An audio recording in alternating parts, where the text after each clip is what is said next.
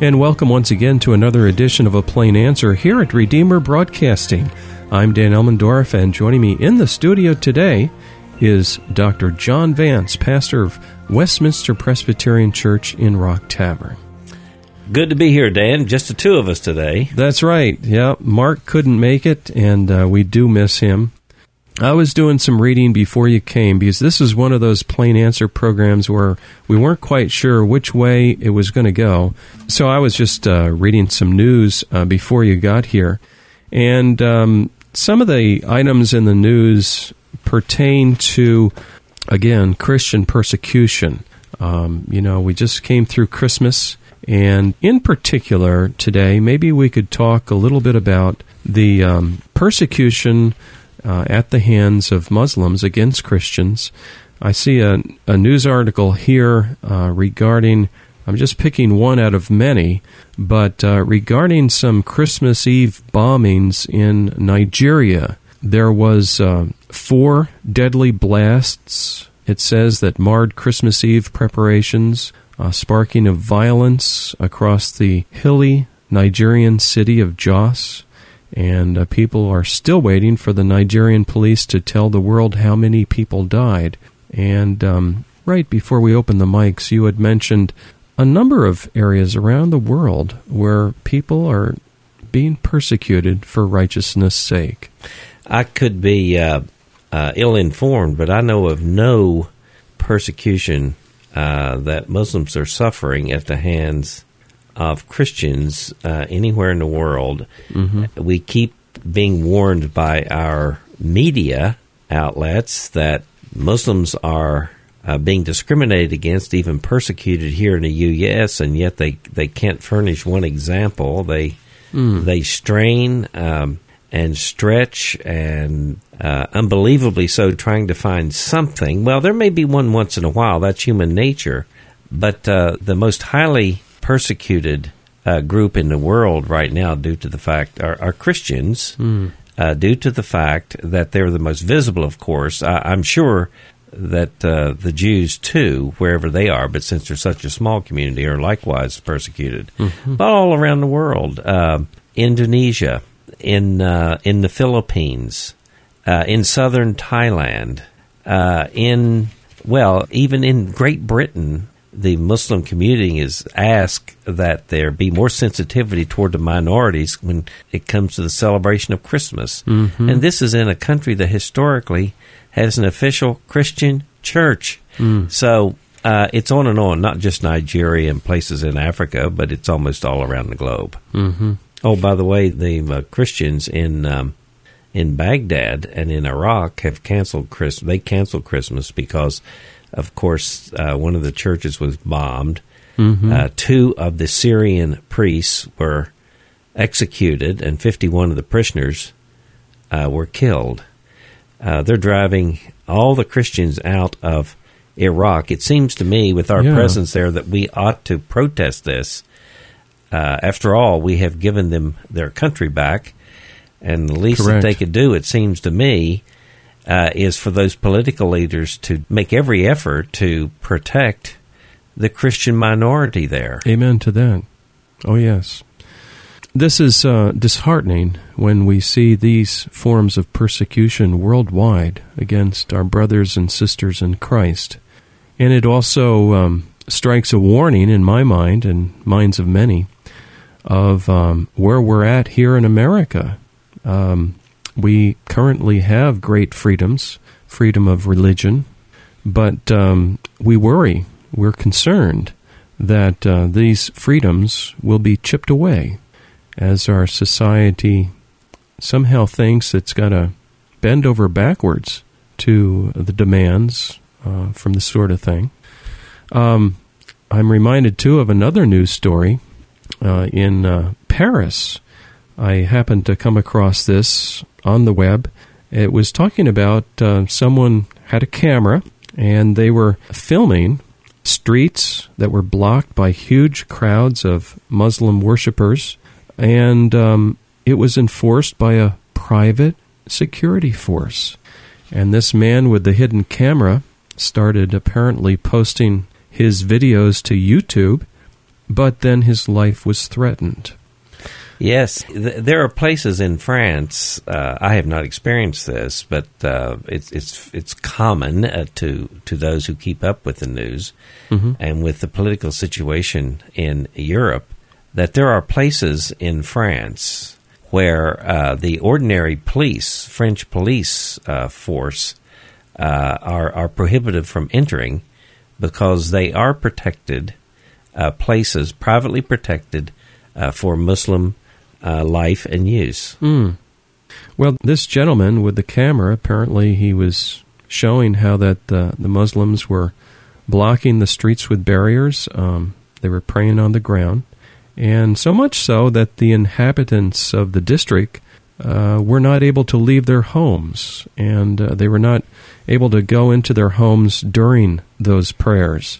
And it's almost as if this writer was saying that the Muslims in the street had been granted unofficial rights that no Christian group is likely to receive under the secular law in place in France. Well, the governments in Europe are afraid of their Muslim populations. Country after country, France, Holland, Germany, Great Britain, Denmark, Sweden, country after country, you can find the political leaders are fearful of the Muslim populations within their midst. Some are, of course, citizens, and others are not.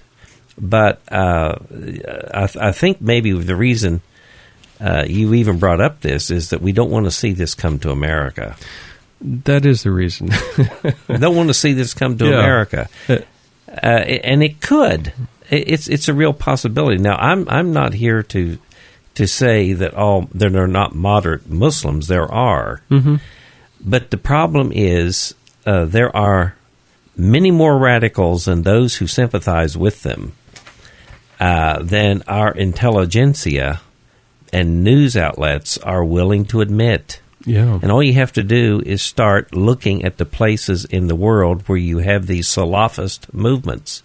A Salafist movement encompasses all different kinds of movements in Islam, but they all have one thing in common. They want to go back to the first 3 centuries, and in particular about the first 3 or 4 generations of the beginning of Islam, and pattern their life after that, because they think it was an especially holy period when the principles of Islam were lived out, and so forth. More pure. More pure. And they're trying, it would be like Christians today trying to capture first century Christianity and live that way. Right.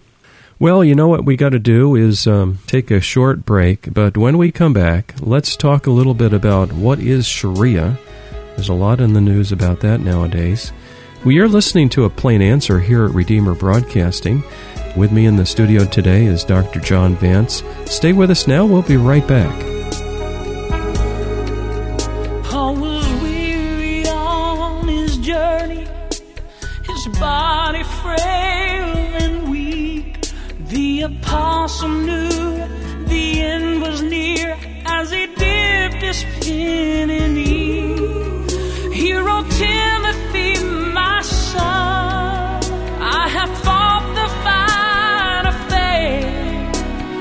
Carry on what I've begun, but most of all I pray.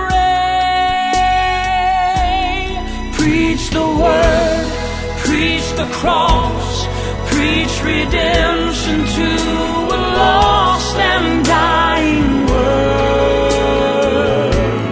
Lift your voice unashamed of the gospel of his name, until all have heard. Preach the word. We'll be right back with our program in just a minute. Now, a reminder that your gifts to this ministry enable us to bring you thoughtful, Christ-centered programming 24 hours a day. Would you prayerfully consider helping us with a tax-deductible gift this month? Redeemer Broadcasting is a 501c3 not-for-profit broadcast ministry. We're entirely listener-supported and have no advertisements. If you would like to help support us this month, and perhaps in the future, our mailing address is Redeemer Broadcasting, Post Office Box 1520, Olive Bridge, New York, 12461. Once again, Redeemer Broadcasting, Post Office Box 1520, Olive Bridge, New York, 12461. Stay with us now for the second half of our program. Paul and Timothy are gone, but the letter still remains, and the mission that was written down calls out to us today. Lift the name of Jesus higher until the whole world knows the story of amazing grace. We are messengers of hope. Preach the word, preach the cross, preach redemption to a lost and dying world. Lift your voice unashamed of the gospel of his name. And welcome back. You're tuned to A Plain Answer here at Redeemer Broadcasting. I'm Dan Elmendorf. Joining me in the studio today is Dr. John Vance. We're talking about Christmas and the Muslim attitude towards Christmas and how that some Christians around the world have been persecuted. And coming back into this now, let's open it up in terms of understanding what is this thing called Sharia. Well, Sharia is Islamic law. What I think most Americans don't understand is that Islam itself is not a religion in the way that Christianity is. There is in the Christian religion a distinction made between two kingdoms, the kingdom of God and the kingdom of the earth. And Christianity, therefore, is not a political religion, but Islam is. Mm-hmm. And in order for its most traditional, ardent believers to feel that they are able to live out their religion and carry out their religious duties, they must do so under Sharia law, which is God's law. And Sharia is comprised of two parts, basically. Number one, its source is the Quran, of course, which is the most holy of books. Mm-hmm. And two, it's made up of what is called hadiths, Hadiths. What our hadiths are sayings of Muhammad and his companions in the first 2 or 3 generations, and they were recorded. Mm-hmm. There are many sayings, and they've been reduced and codified. And also, Muhammad, since he was considered sinless, all of his actions, the way he did things, also become authoritative. So they're very interested in the lives of Muhammad. Not only what he said, but what were his actions. These become normative. In fact, in some ways, the hadiths are more actually relevant to ordinary Muslims' life than the Quran. And they become then a very basis for living out life, everything. It covers bathroom habits all the way to relationship with your wife, your children, on and on and on. Even the way you eat, whatever you do. And so it's authoritative. So these hadiths, which are sayings, they're in addition to the Quran? Yes, they are in addition to. Oh, okay. It's a second source, if you will, for Islamic law. Mm-hmm. Now, there are other sophisticated factors like how it's applied in the modern era and so forth, and they have schools of jurisprudence, but essentially the hadiths become very, very important in the life of a traditional Muslim. So if a section of town is overcome with Sharia law, that's put into place, you have both the Quran as well as the hadiths as determining that? The Quran and the hadiths become then Sharia law or Islamic law. Okay. It's God's law. All right. And it's to regulate all of life. not just your religious obligation.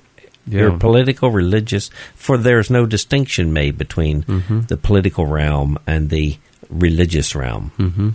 That's kind of in contrast to one of the Reformed thinkers years ago who would teach a kind of sphere sovereignty. You're thinking of Abraham Kuyper. That's the guy. Yeah, yeah. Oh, yeah. Well, Kuyper had spheres of influence, work, and so forth, and that just simply provided a worldview and a full way of life. But he made a distinction, just like Jesus did, of course, between the temporal realm and the spiritual realm. And that's why Jesus said, let render unto Caesar the things that are Caesar's, and unto God the things that are God's. Human beings in their temporal life are to be ruled politically by reason and not divine revelation. And that's what that sphere meant. And, of course, you want to be a moral people and live by God's law. Yeah.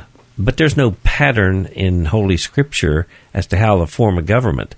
Not the case in Islam, for it is a political religion. So the Bible would allow various governments.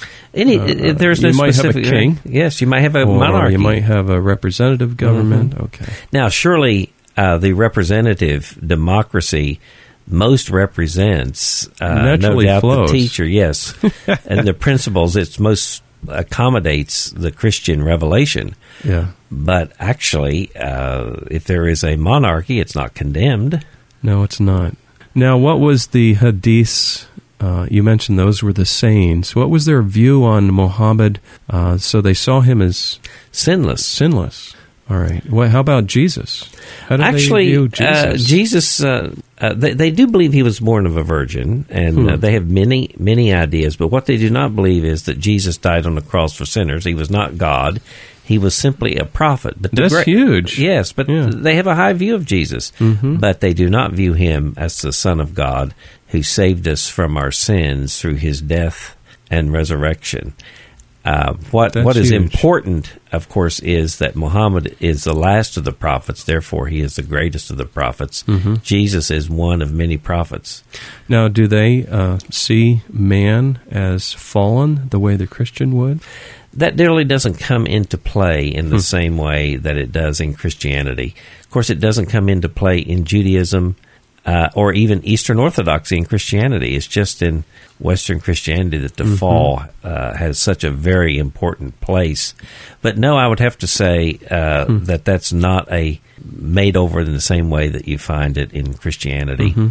People are to conform to this law and to submit to God. And the way you submit to God, of course, is conforming to Sharia. So what about, here's a touchy question, what about the moderate Muslim? Not talking about a Muslim terrorist or anything of the sort. Would he be inclined to want to see Sharia law implemented? Not likely. Most moderate Muslims are moderate for a reason, and that is that they are not trying to reproduce the way of Muslims in the first 2 or 3 generations, or the first or second century of AH is the way they date from the Hajj, from the time that the Prophet Muhammad went from Mecca to Medina. So that's year 1, and that's 732 on the Christian calendar. Nonetheless, no, I would have to say that these moderate Muslims have tried to accommodate the modern world. They likewise are not militant in that way and realize that they have to live with other peoples, and not everyone's going to convert to Islam. It reminds me of something. I was working in IBM years ago now, and I was working at the time with a very fine young man, black man, and I liked him a lot. His name was Muhammad. And at the time, I really didn't know too much about the Muslim faith. And I suspect he was a moderate Muslim. We got along just fine, and, he was not out to persecute me in any way, shape, or form. So there are Now, And I think he was an example of one. If he was a black Muslim, a part of the black Muslim movement, traditional Islam does not consider them to truly be Muslims. Okay. Interesting thing. The Sunni Islam does not consider the black Islamic movements in America to be authentic. Oh, okay. They have been influenced too much by Christianity. Well, help me here now. Sunni, there was Sunni, and what's the other one? Well, the two main divisions in Islam are the Sunnis, which comprise 89%, the last figure I saw, 89% of all Muslims. It's the Islam that you find in Saudi Arabia. Oh, that would be my next question. And Okay. in the Arabic world, and they're tied to the Arabic language. The other very large block, 11%, are what are called Shia or Shiites. And those are Persian Muslims, and they're mainly located in Iran and a part of Iraq. Okay. Now, when Saddam Hussein was in power, which group was he part of? He actually was Sunni. He was a Ba'athist. Okay. And he was part of the Sunni, though he was quite secular. Mm-hmm. He probably wasn't really Okay. a believer in anything. Yeah. Now, I've heard it said that, I'm off subject now, but here it goes, so be it. When he was in power, he kind of kept Iran in check. He did. He ruled by force. He was a tyrant. Yeah.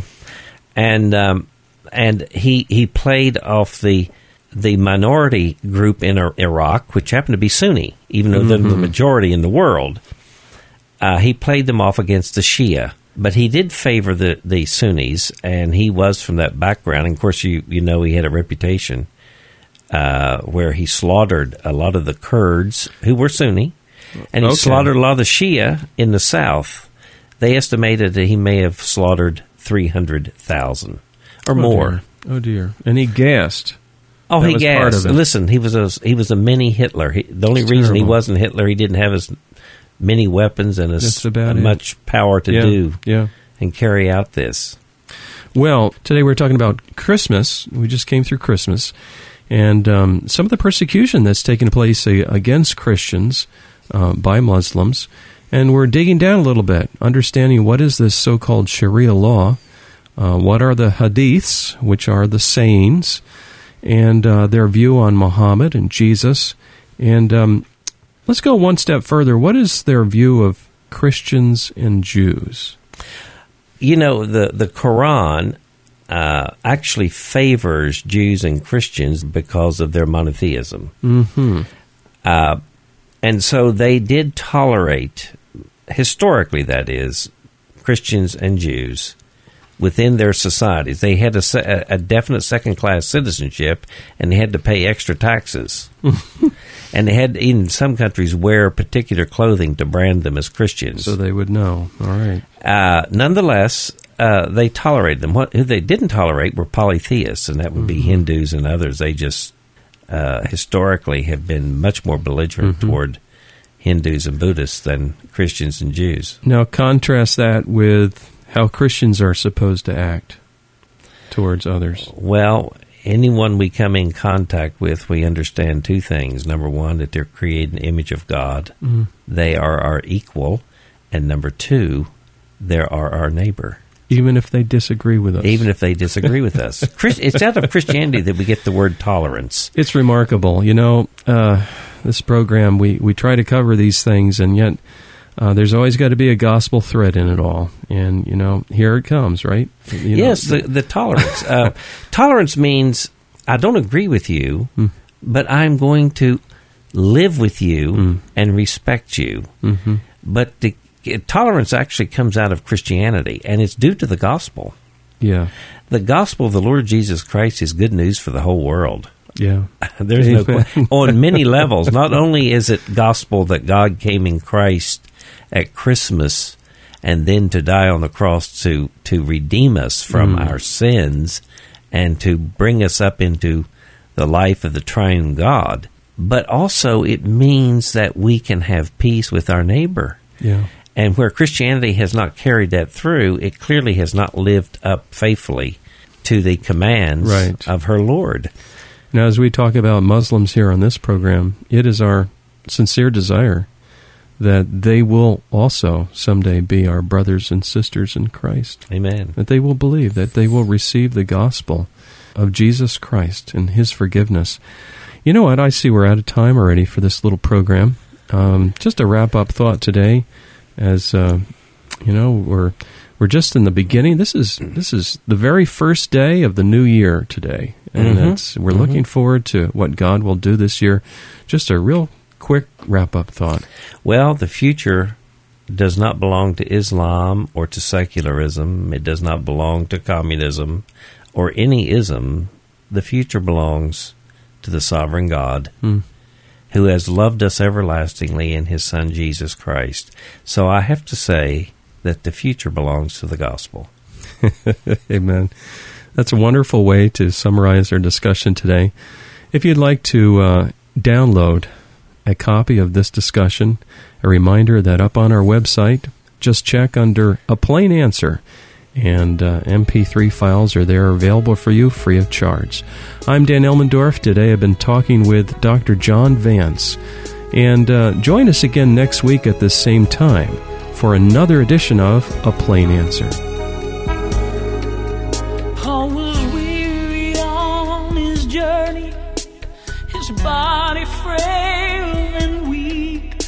The apostle knew the end was near as he dipped his pen in ink. He wrote, Timothy, my son, I have fought the fight of faith. Carry on what I've begun, but most of all I pray. Preach the word, preach the cross, preach redemption to a lost and dying world.